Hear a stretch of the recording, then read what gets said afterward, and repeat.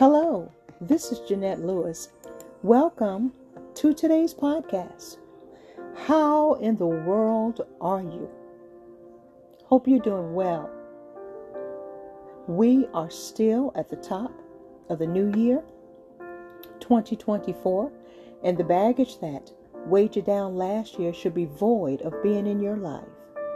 You're in a new year, a new mindset, and you've made new changes to have a healthy environment and healthy relationships.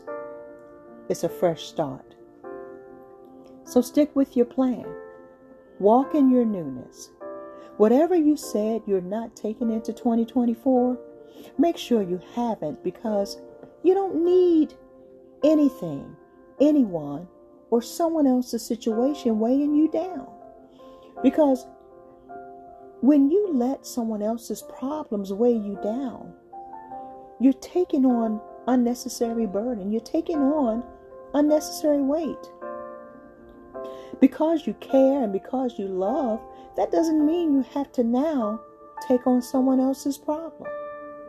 Sometimes people go through things because there's a lesson that God is trying to show them or to teach them. But when you step in and you get involved, then the cycle repeats itself again. So understand, it's not your responsibility to take on someone else's problem. Don't invite yourself into someone else's situation, because when you do this, oftentimes this puts you in a dilemma, all because you involved yourself. You invited yourself to their situation and no one asked you to. If you haven't listened to the first podcast of this year titled More in 2024, please do. It'll bless you. If you're holding on to something that doesn't benefit you, how will you have room for more? So, let it go so you can embrace more. It's a fresh start. It's a new beginning. St. John 10:10, it says, "The thief cometh not but to steal and to kill and to destroy. I am come that they might have life, and that they might have it more abundantly."